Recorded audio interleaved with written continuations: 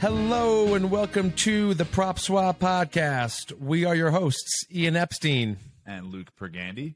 And we are also the founders of Prop Swap, the first marketplace to buy and sell sports bets. Thank you so much for joining us this week. We've got another great episode for you. Luke and I will get into our favorite stake or swap picks. We have the host of Follow the Money, Mitch Moss, joining us for a terrific interview. But first, quickly, just want to talk about this huge ticket that hit. It was not sold on PropSwap, but it was brought to us by one of our customers who inquired about potentially selling it. It was Morocco to reach the quarterfinals. This person bet $91,000 at 11-1 odds. So it was to win $1 million. As we record this, Morocco just beat Spain to reach the quarterfinals. So the ticket is a winner. It is currently blowing up on social media as we speak right now. Luke, quickly, what are your thoughts on this massive ticket? Incredible. I mean, not amazing odds. Like, it's 11-1 winner. But the fact that you put $90,000 on a Morocco World Cup bet that comes around every 4 years, and you barely get to watch this team before handicapping it, in contrast to the NFL or college football or college basketball, you get to watch these teams dozens of times before making a sports bet. This is crazy. Super congrats to him. He's a huge customer of ours. I mean, a power seller, no doubt, on PropSwap. So very proud of him. Very happy for him. Super fun. Yeah, and so, I mean, Morocco, obviously at 11-1, they were a long shot to get out of the group. The upset there was Belgium was the team that was supposed to win the group, and they didn't make it. And so it was Morocco and Croatia that got out of the group, Morocco actually winning the group. And so that got them a date with Spain. But yeah, just an incredible ticket, and really the first kind of major upset so far in the World Cup. Morocco beating Spain in penalty kicks. So potentially more to come on that story. But without further ado, a guy that Luke and I have known for years, since we started PropSwap in 2015, Mr. Mitch Moss. It's a great interview, and we hope you enjoy it. And we are here with Mitch Moss, the host of Follow the Money on VSiN. Mitch, thanks so much for joining us today. You bet, guys. How are you? Doing well.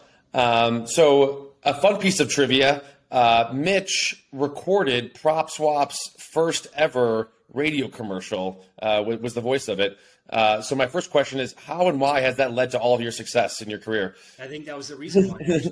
That was the catalyst that got everything going. Is that right? That's yeah. Are we talking about like 2015? 2015? Okay. Yeah. All right. But that does lead me to my actual first question. So you were a radio host at ESPN Vegas. Yep. That's where we met you. How did you get your start at ESPN Vegas? Well, it goes back a long ways. I've been in Las Vegas since 2001.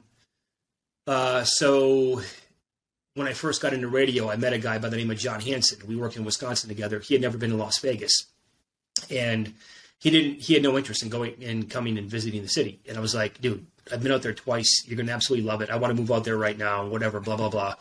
He's like, fine, I got friends out there. We're going to go out there. Same thing. He before he left for Wisconsin, he knew that he actually had job offers, and he made a point to he didn't want to move from Las Vegas. And he was really, really good at what he did in the radio world. And so he got a job, and then soon thereafter, he's like, hey, dude, he's like, as we always talked about, if we could find a job, we'd try to bring the other person on board. And he goes, there's a job now. I asked if they could create like a producer job for you. He's like, do you want it? I'm like, it was no hesitation. I'm like, 100% if this is actually, if this is a thing, yes, I'll move up to Las Vegas tomorrow. And so that's how it started. I moved out here in 2001. And, I've been out here ever since. Well, I was in the Bay Area for a couple of years, but I met my wife here in Las Vegas. She's originally from the San Francisco area. We moved there for 2 years. I loved it actually more than she did. And we had a chance to move back here. And then I've been back in Vegas now almost a full decade now since we came back. What city in Wisconsin was it? We're both Chicago guys, so we know Wisconsin pretty well. Yeah. Well, I did go to school in Madison, not at the UW. I went to Madison Media Institute on the west side, if you know Madison at all, by the West Town Mall. And then I was working in the Eau Claire area. But I did like a bunch of play-by-play for, I mean, we're talking, I would drive in, November, December, January, at night, icy roads, backwoods, with no stoplights whatsoever, trying to find these gyms in like Glenwood City and Spring Valley and all over. But it was totally worth it. I loved doing it at the time. And, I'm a firm believer in starting off in a spot like that in a smaller market so you can do as much as possible if you want to get into the radio business. And, it was a lot of fun. That's where the reason why I got into the business was I wanted to do play-by-play. So you were doing play-by-play in Wisconsin, and then your friend found the job at ESPN in Vegas. I mean, Did he know that that's what you wanted to do? No. I mean, it was he knew I wanted to do play-by-play, but he also knew that I wanted to do, be in radio. I was 16 years old when my high school in Fall Creek, Luke, I don't know if you ever heard of Fall Creek outside of Eau Claire. Okay. We had like a career day at UW Eau Claire. The Blue Gulls put it on. And, I was always a sports fan. So I didn't know back then, we're talking about probably 1992, 93, that a couple of broadcasting schools were actually in the area. I didn't even know that. And then it just happened to be like Madison Media Institute was there. I'm like, wait a second. So I can move to Madison, go to school there, and you're going to show me like how to work in a studio and I can do like play-by-play. Like, yeah. I'm like, okay, I'm in, whatever. So, but just I think giving up the play-by-play path to move out to Las Vegas was something that was going to be a no-brainer. And I did continue doing some play-by-play. Like I did the Las Vegas Locos. They were the United Football League. Jim Fossil was their head coach. Good football, to be honest. Good players. I went on to be good in the NFL. And also I called a bunch of like Mountain West Conference tournament games, which was I was so lucky. I called like a couple of games that I'll never forget. I mean, there was a UNLV TCU game that was honestly one of the best games I've ever been to in my entire life in person. It was just they couldn't miss threes that night. It was incredible. It was like played in the high 80s or the 90s. I lost my voice in the post game show. I still have the link on my email. So it was like one of those things that was just really really special to me.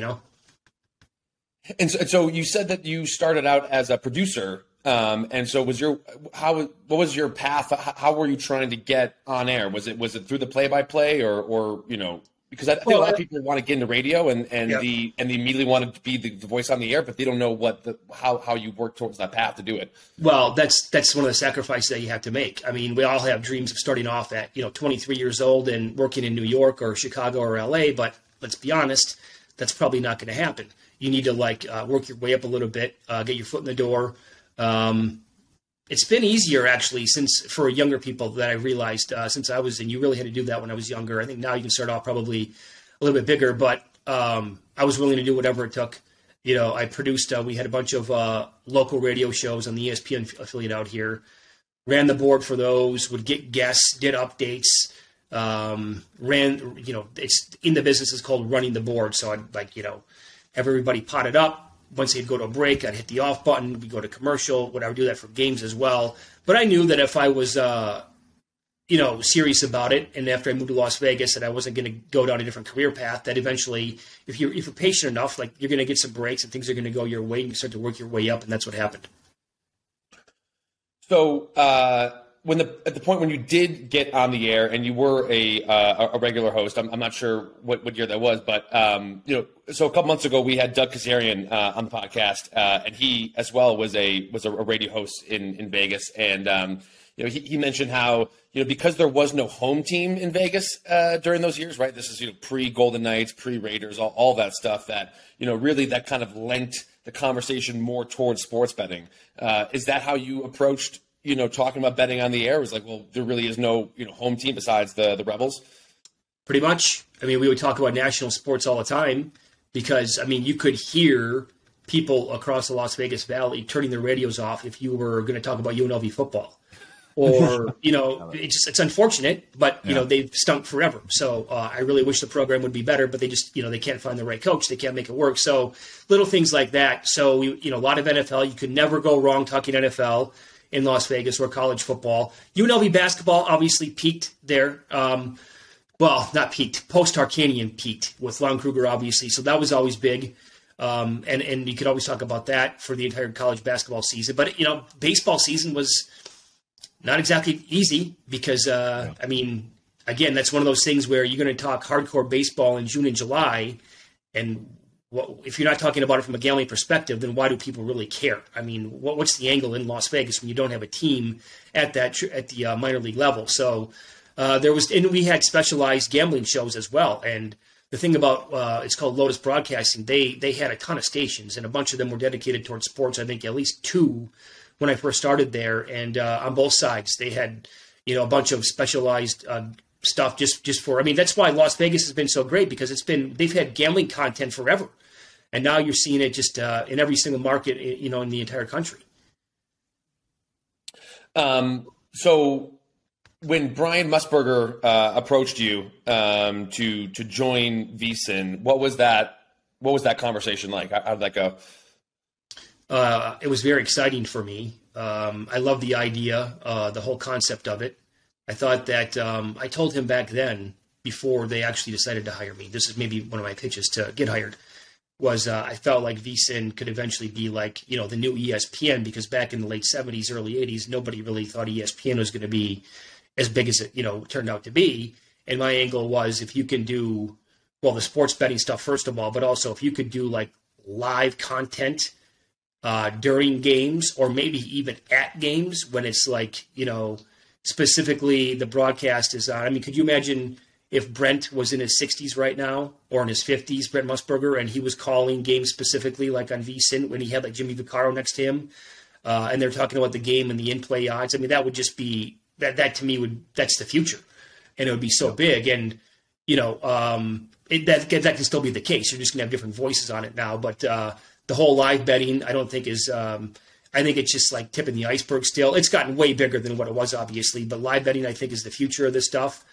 And I thought they couldn't go wrong. I thought it was a brilliant idea because I knew, the thought was, and the whole idea for Brian to get it started before PASPA got repealed was, if this is struck down and we get legal, we're going to be the first ones in where we're talking about gambling. We're going to be established already. So that's going to be huge. And it was a great idea on his part. And you knew it, right? Once that day was going to come, we didn't know. Like, fingers were crossed. Hopefully we can break this barrier down. But then the floodgates were going to open. And now you guys have seen what it's like in the last 4 years. Yeah. Yeah. We've already seen the alternative broadcasts with Peyton and Eli catch a lot of steam, and they're in polos and they're in each other's basements. Like, it's super casual. And I think that's clearly the future of broadcasting games, is alternative broadcast. Whether you don't have to watch the sports betting broadcast if you're not betting on sports, but if you are sports betting, that's a way more intriguing broadcast than watching Troy Aikman and Joe Buck pontificate. I was going to say, on that note, Luke, what have you guys found yourselves watching more of? Is it? And I think Aikman and Buck, it's a clear upgrade from the previous Monday Night Booths. But when the Manning cast is on, you got to check it out. I like last night, I tuned in for the fourth quarter, right? Like, when the game gets kind of down to the end, I kind of want to see Peyton and Eli talking about what would you do on this, whether it's you got to kill the clock, whether it's a game-winning drive. So, yeah, no, totally. I think even with a great broadcasting team like Joe Buck and Troy Aikman, like, Peyton and Eli still serve a great, portion of that. Definitely. I was going to ask, when you guys clearly had the opinion that we're going to be full sports betting all day, every day. And some other companies, started with sex and food and then kind of pivoted into sports betting. And then you also mentioned ESPN, they're still, let's say 5 to 10% of the content is focused on sports betting. Like, it's still 90% not mentioning odds and money lines and et cetera. Just talk about, how do you guys view yourself? Like, are you guys a complement to ESPN? Are you a replacement for ESPN? And then, the other competitors as well. Like, how do you guys view yourself in the marketplace? I think just separate, I don't personally look at it as competition because, again, you're exactly right. I mean, they're still doing their own thing for the most part, and I'm sure that they will expand and have more shows like Daily Wager in the future. I can't imagine they're not going to do that. But like when we're on and we're up against shows like Get Up and whatever else they have on, I don't know because I don't watch. Obviously, I'm on the air at the same time. I guess it's competition because we're on at the same time. We're talking about sports, but because it's still two totally different shows. I mean, based on what ESPN programming has been for many, many years. I mean, and I don't think, unless they have Doug doing a morning show, Doug Kazarian, sometime soon, I think it's going to probably remain that way for the foreseeable future. But, I think you also have to welcome more content, right? Because it's not like you can be the only people on the planet that we're going to be doing gambling content once, again, PASPA went down. You knew that it was going to happen. You got to be okay with that. Yeah, exactly. I mean, you want to welcome competition and then differentiate yourself, from that competition. So I feel like one of the things that at least I wasn't expecting, and maybe you weren't expecting when you were just signed on to VSiN, was having your show simulcast on these giant regional sports networks like MSG, like NESN. I mean, it's huge out there. What has been the feedback? Is it crazy to get feedback from people, on the other side of the country that love to watch your show in the mornings? Yeah, it's humbling, I'll tell you that. It's pretty cool, all at the same time. And you can see, when we get emails and we get, tweets throughout the show, and they're coming in from all different parts of Canada, certain pockets that I've never even heard of before, outside of the Calgary area or Toronto, and little pockets that I couldn't possibly find them on a map, but it's great. And then, like the Boston area and Masson as well, and other spots, LA. But then, that's one thing. But then when we went to Foxwoods last year, I think it was almost like this week last year, early December, when we went there for the opening of DraftKings. And we were there for a couple of days broadcast. I think we did 3 shows from there. And we only had a chance to promote it because it fell into our laps. Like, hey, they're going to open up. We want you to be there. Okay, here's what you're going to do. We flew out there, I think on a Monday, and then we only promoted it for maybe a day or two. But to do the shows early in the morning and to see people who were driving in from, 3, 4, 5 states away, they're all so close out there, which is completely different than Nevada, where you want to go anywhere, it's going to be at least 4 hours. But they're coming in from Vermont and New Hampshire and Maine and Connecticut and Massachusetts and all over the place. And they drove 90 minutes or 2 hours, and it snowed that week too. So, and that to me was honestly like one of the coolest. That really hit. Then at that point, you're like, wow, you really do watch the show and you take it in, and they just knew everything about the show. I mean, it comes down to when we screw around and have the dog videos, or when it comes to certain beats that were just absolutely awful that we talked about for a long time, or maybe a future bet that hit something like that. Their recall it blew me away. So to see that in person, and then just to talk to everybody, they came out to the show for 3 hours and they stuck around for hours to say hello and meet us and everything like that. I mean, that was just that was mind blowing. And that was one of the coolest events that has ever. And then because I compare that to being in Las Vegas and being on the radio out here for a long, long time, and the radio station did, at certain times, the ratings were really, really good, especially when you compare them across to the country to other stations. And we would have events and remotes where we're giving away. There was a remote one night for the national title game in college basketball where I think it was like a PlayStations to give away, or Blu-ray players, and tickets to go to these awesome events, just phenomenal prize that we were giving away the entire time. And by the way, it was at a brand new gentleman's club with a 5-star, which only Las Vegas, right? And we promoted the daylights out of that, and hardly anybody showed up. And you're like, what? How does this happen? We know people are listening. We'll get the feedback, but nobody wants to go to remotes. Nobody wants to show up. And then you do something like this, and you go across the country and you see that happen, where people are driving out of the way for 2.5 hours. It was amazing. Yeah, I mean, that to me, that's just a math question. Vegas isn't a giant city; it's 28th population wise, so that makes complete sense. I didn't need you to tell me about the Foxwoods event to know you guys are nationwide celebrities. I've had people 4 years ago saying I listen to Mitch and Paulie religiously in Chicago and Boston and Los Angeles and New York City. Like, that's good to hear that your eyes were open a year ago, but this is 4 years ongoing for you guys. So that's really cool. That's nothing new. You're gonna ask something. Go ahead. I just like luck happened to all of us. Like, to your point, you were trying to figure out, like, is sports betting going to get legalized in 2018? Like, nobody knew.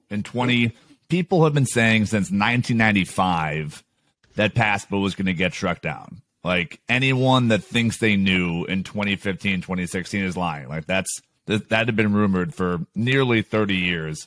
So I think luck, you have to get lucky in life. And a lot of us did. So, just looking back, like, if that hadn't happened, do you think VSiN, where would you be today? Would you still be at VSiN? And, just thinking about if PASPA didn't get struck down, what would your life look like?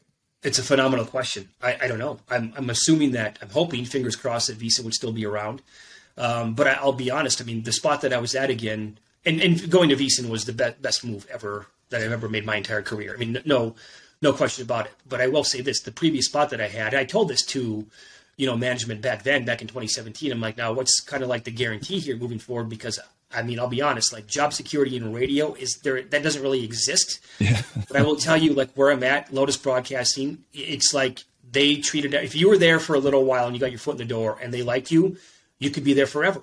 And that was like that. I had that, like, right. That job security was there. And that was one of the great traits about the GM.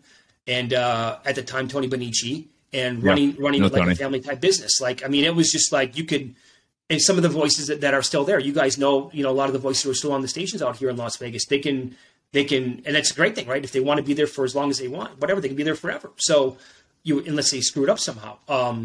But that was one of the things that I went back and forth on. Is like, look, I mean, I didn't want to move back here from California. I love San Francisco. My wife wanted to come back.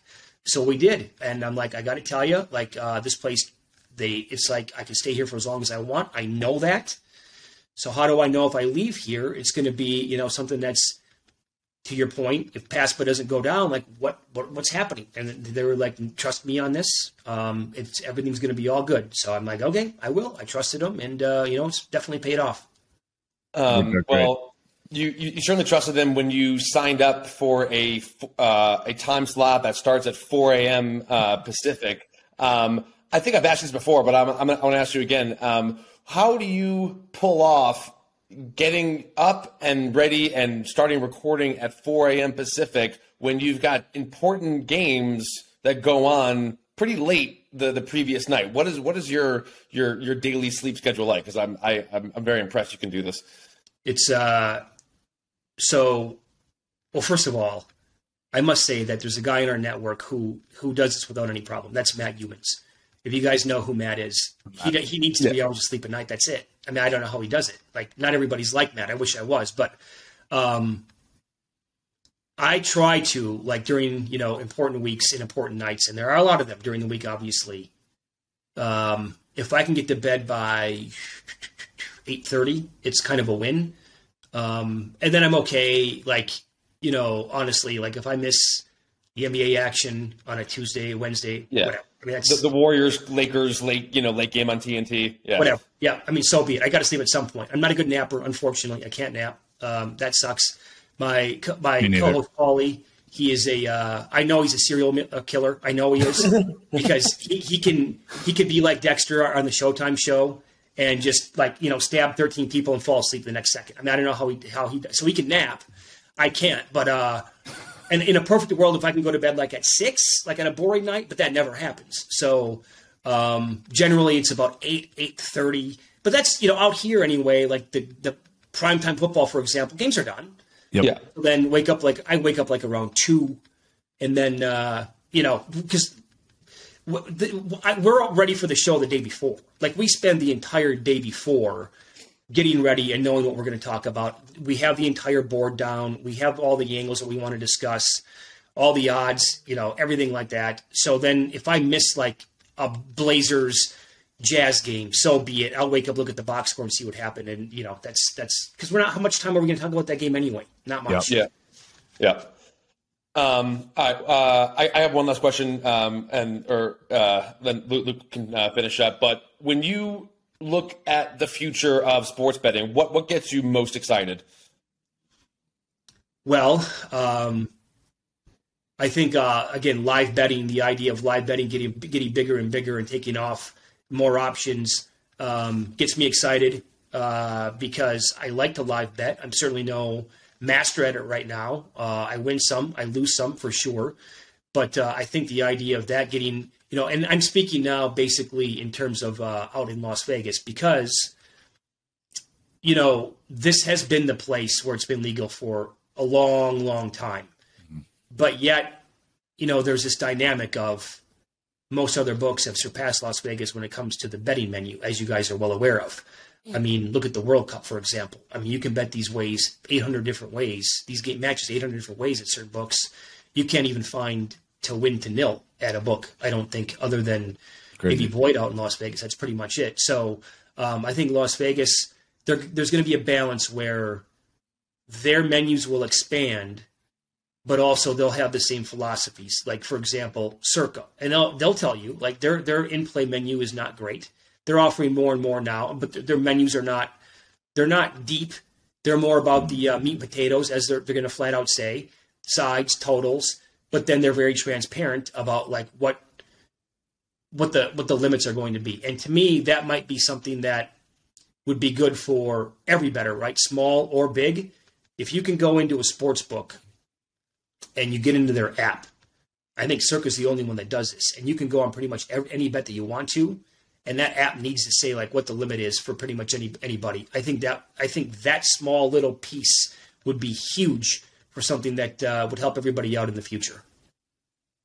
Yeah, no, I agree. And I think Circa does a fantastic job, especially on their social media, about transparency with hold percentages. Yep. I think that's something that very few people know about, but I think a lot more people should know about that.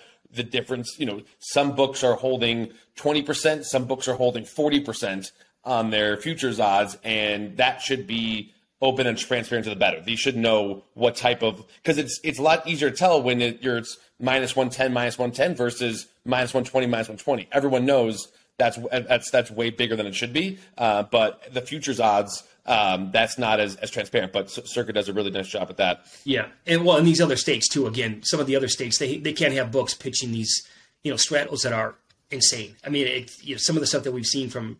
I mean, you'll see like a $2 favorite, and the other side is minus 135. Like, what? How you can't? What? I know the taxes in the states. You agree to these deals that are absurd, but you can't. Come on, that's completely ridiculous.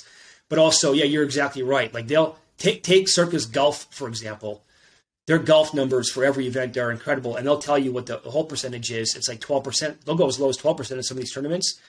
If you compare their numbers to other books, I mean, it's not every single bettor. Every single golfer is going to have better odds than the other book, every single one of them. And some of them might be double or triple the odds. I mean, the whole percentage of the other books might be higher than 50% on the golf, for example. So that stuff's got, I think, kind of flipped too. Yeah, no, we're huge fans of Circa, certainly for futures odds. Obviously, we specialize in futures on PropSwap, so we love that book. We ask a lot of people on this show, we're on the PropSwap podcast, obviously, like, how do you view hedging? Is, hedging versus selling your bet versus cash out? Like, is that a personal decision? Is that, how much profit you've made on that given bet, then you hedge? Like, just how do you view that world? Is it automatic? Is it not automatic? Just your quick thoughts on selling versus cash out versus hedging. Sure. I think everybody's different for sure. First of all, before I answer that, let me ask you guys, anytime soon back in Nevada again? Because I cut the first spot for you guys back in 2015. I'm a huge fan of what the idea of PropSwap is. Yeah, appreciate it. Had a big arbitration hearing 2 weeks ago. Ian and I flew in. There is a new gaming control board chairman starting in January. We believe that will be positive for the industry. They have rolled out cashless gaming in Nevada, which is great. I was stunned that happened. I never thought Nevada would have cashless wagering. I thought, Nevada typically is not the most innovative state, like we've talked about. So We are hopeful for a 2023 compromise, and we will be back live in our first state. Okay. Well, I like to hear that. So I can't really speak to the cash out option, to be honest, because fair. not really, it's not available anywhere in Las Vegas. But, when it comes to hedging or selling tickets, everybody's going to be different, right? So certain people are going to hear this and they're going to say they never hedge. I know some of our buddies, Nigel Seeley, soccer guy, he comes on and says hedging is for gardeners. He won't hedge. But I have other friends that won't do it either. Other guys who've been doing this forever that are professionals. I'm not a professional sports bettor. So I like to lock in a profit, especially when I have a huge number on a future ticket. So the way I look at this is it's easier for me to use prop swap. And I'll use an example why. This is a current one. I have Brooke Lopez, 300 and 500 to 1 to win Defensive Player of the Year in the NBA. Wow. He's currently even money. He's the favorite on the board. So I'm going to let this play out, obviously, for a while. I want to see how it goes. He's leading the NBA in blocks. But how do I hedge that? Because, I can let it go until like March, but what if there are 4 other players who could win the award from him? And they're all around the same odds. Am I going to be betting Anthony Davis and Giannis Antetokounmpo and Rudy Gobert at 3 to 1, 5 to why? That's not going to do me any good. I think I'm just going to be pissing money away at that point. Another example this year would be the Offensive Rookie of the Year in the NFL. Okay, like 4 or 5 guys can win it. How are you going to hedge right now? People ask me this question every single day. I don't know what to tell you because if you get hedge on Garrett Wilson, okay, because you have Christian Watson and Kenneth Walker, that's fine. What if Olave wins? Then you lose everything. What if Kenny Pickett gets blazing hot and wins it, or whatever? You get my point. You can say you can use this every single year. So trying to find if you can have an amazing number on a player, and then if something happens over the final couple of weeks or the months of the season, it's too unpredictable. And other guys that you don't know are going to come up. And so I've used prop swap a ton. You guys know this, I'm sure. I've sold. I've purchased tickets a lot going back over the years. So I like that angle. I really do. Just because the other hedging idea is too difficult, in my opinion. Yeah.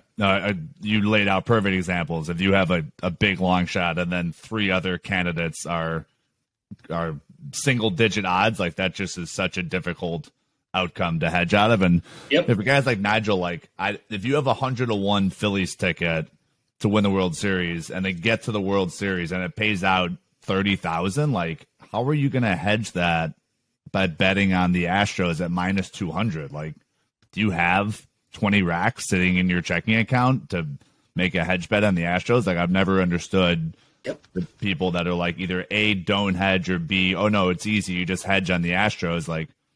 Unless you have unlimited funds, how are you going to do that? Exactly right. Yep. Well, Mitch, thanks so much for joining us. This was fantastic. Really enjoyed hearing your story and getting your take on the whole industry. Definitely give him a follow on Twitter. And if you're up early enough, make sure to check out Follow the Money on VSiN. Although I'm sure there's podcasts available and you can listen to the recording as well. Thanks, Mitch. We'll talk to you soon. Good catching up, fellas. Be good. Thank you again to Mitch. We hope you enjoyed that interview. Just a fascinating story, and he's really done well for himself at VSiN, and super happy to see the success him and Paulie have had. They are celebrities, like I said in the interview. I didn't, that's almost humorous that he didn't realize how famous they were until a year ago at Foxwoods. I had people tell me in 2017, like I said, saying Mitch and Paulie are the greatest. I listen to them every day. This guy living in New York City, working for Rolling Stone. He was head of revenue for Rolling Stone, one of our investors. It's humbling to hear Mitch didn't grasp his reach. So yeah, they're celebrities. They've done such a good job of owning the specifically sports betting content. They're up super early, so it's a great morning show. Of course, most popular ratings for sports is the drive time, and I love it. It's we're super congratulatory, and like your first question, he was our first voice of our ads, and then Lotus. And I wanted to mention this, like, I completely agree with him. Lotus is amazing. That's a radio station owner in Las Vegas. That was our first advertising check. We probably gave him like $3,000 to start off. Since then, we've spent millions of dollars on advertising on bus wraps in Philadelphia and owning a sports gambling show in Chicago, and tons of money in Boston on the number one talk show in the country, the Sports Hub. And it's just hilarious how our first advertising check ever was to his radio station. Yeah. I just think he knew that they were popular, but I think when people listen to you every day for so long, I think they feel like they know the hosts, right? And so it's, the people listening feel like they know Mitch and Paulie because they've spent so much time with them. So I think it is probably surreal when you go meet the fans, and not only, oh, hey, I'm a big fan, but they start bringing up these kind of personal stories that you've told on the air, and you're like, oh, I forgot I've said that. And like, that's crazy. You remember that, So I'm sure he was aware to a certain degree, but I think it really just hits home when you talk to the fans. I know we have, not the same amount, but close to the same amount of fans as Mitch and Paulie. So without further ado, it's that time of the show to get into Stake or Swap.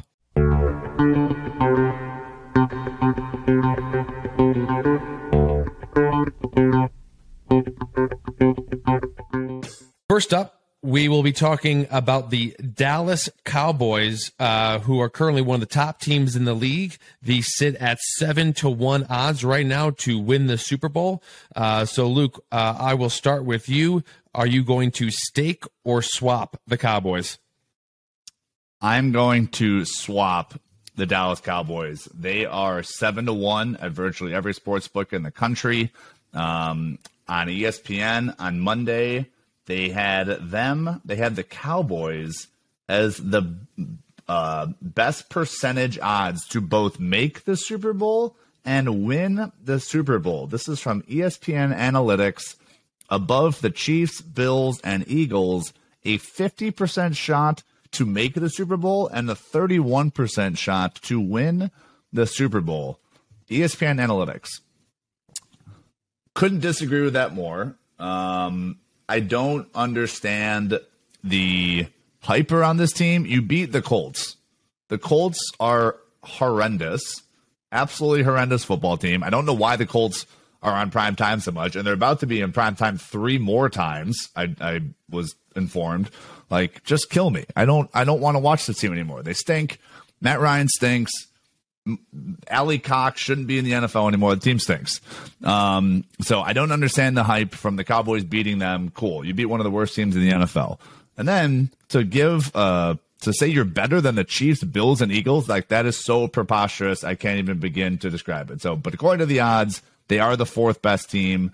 I would take the Bengals over them. I would probably take the Vikings, not by much, but I would take them. I'd take the Dolphins over the Cowboys. So, and then lastly, like, the whole Michael Gallup hype, like, people pick him all the time in fantasy, and I've never understood it. This year, he has 297 yards, 3 touchdowns. Last year, he had 445 yards. Year before that, 843 yards. Okay, year before that, 1,100. And then the year before that, 500 yards out of Colorado State. I don't get it. He's not very good. If they get OBJ, okay, maybe, but that will help, obviously. But I don't get it. I'm swapping the Cowboys at 7-1. I disagree with you. I am still staking the Cowboys at 7-1. They are a very good football team. They are well balanced. I think people are overlooking them because of the Eagles and their record and the fact that they're not, the number 1 team in the division. I think the Cowboys are extremely live the next time they play each other, which is around Christmas time. Let's see. They are 3rd in the league in points scored, 3rd in the league in points allowed. They are 3rd in red zone scoring efficiency. Tony Pollard and Zeke is a great running back combination. We know they've got a great defense. the Micah Parsons is an absolute beast and the huge favorite to win Defensive Player of the Year. The only weak point in my mind is the coaching in Mike McCarthy, because he would scare me in terms of blowing a game down the stretch. But I'm going to stake the Cowboys. But one other story I was just going to mention, someone who agrees with you, one of our customers, this was highlighted in our weekly newsletter last week. A customer bet $95 on the Cowboys to win Super Bowl right after Dak got hurt. He got 60-1 odds on the Cowboys, and then sold that ticket last week for $495. So a $400 profit. Meanwhile, the buyer got odds of close to 11-1, and they are now currently 7-1. So seller profited $400. Buyer got the best odds in the world. So there's an example of the Cowboys being one of those popular teams on PropSwap. The next team we're going to talk about, head to the AFC South. We will talk about the Tennessee Titans, currently 40-1 to win the Super Bowl. I will go first. I am staking the Titans at 40-1. They are coming off 2 losses, but to 2 of the best teams in the league, the Bengals and the Eagles. Their rookie wide receiver Treylon Burks got knocked out of the game last week against the Eagles with a concussion. I think that really hurt them during that game, but he should be back next week. The Titans offense ranks 6th in red zone efficiency. I think that's a huge stat, right? You want to be able to capitalize, get points when you're in the red zone. The defense ranks 1st in opponent third down conversion rate, right? So that means the Titans opponents have the worst conversion rate of third downs. They are going to win the AFC South. They're currently minus 1,600 to win that division. So they will host a first-round playoff game. And they have the 3rd easiest schedule remaining. Their next 3 games are home versus the Jaguars, at the Chargers, home versus the Texans. So I think they're going to get some wins under the belt, finish the season strong, and I think you'll see these odds drop to 20-1 in pretty quick time. So I am staking the Titans. I agree. I will stake the Titans as well. As I mentioned earlier, the Colts stink. So that's your competition in that division. You got to deal with the Jaguars maybe, but they'll win that division. I have no doubt in my mind about that. So they're in, getting into the playoffs, and then it's on. So you figure if you get in, your odds should be 15-1. So maybe shade just because they're a little bit worse team than the Bills and the Chiefs. So I agree. 40-1 is value. Love Treylon Burks. Looking at his Wikipedia page here, an avid hog hunter. Ironic because he went to Arkansas. They were the Razorbacks. But yeah, love him. Tannehill's good enough. I was wrong on him. I hated him in Miami. Clearly with, and when you have to defend the Titans like you do Derrick Henry and put 8 guys in the box, it makes your life a lot easier as quarterback. So makes sense. He's doing better in Tennessee than he did in Miami. And of course, Derrick Henry's an absolute monster. So I agree. I will also stake the Titans this year. Yeah. And talking about coaching, I do love Mike Vrabel. I think he's a really good coach in terms of getting his guys ready, especially coming in as an underdog. They play great as an underdog, although perhaps maybe not the last couple of weeks, but definitely a team that you don't want to see in the playoffs. So that will do it. That'll wrap it up for this week's episode. Thank you to Mitch. Thank you to you guys for listening. Please make sure to subscribe, leave a rating, and we will talk to you next week.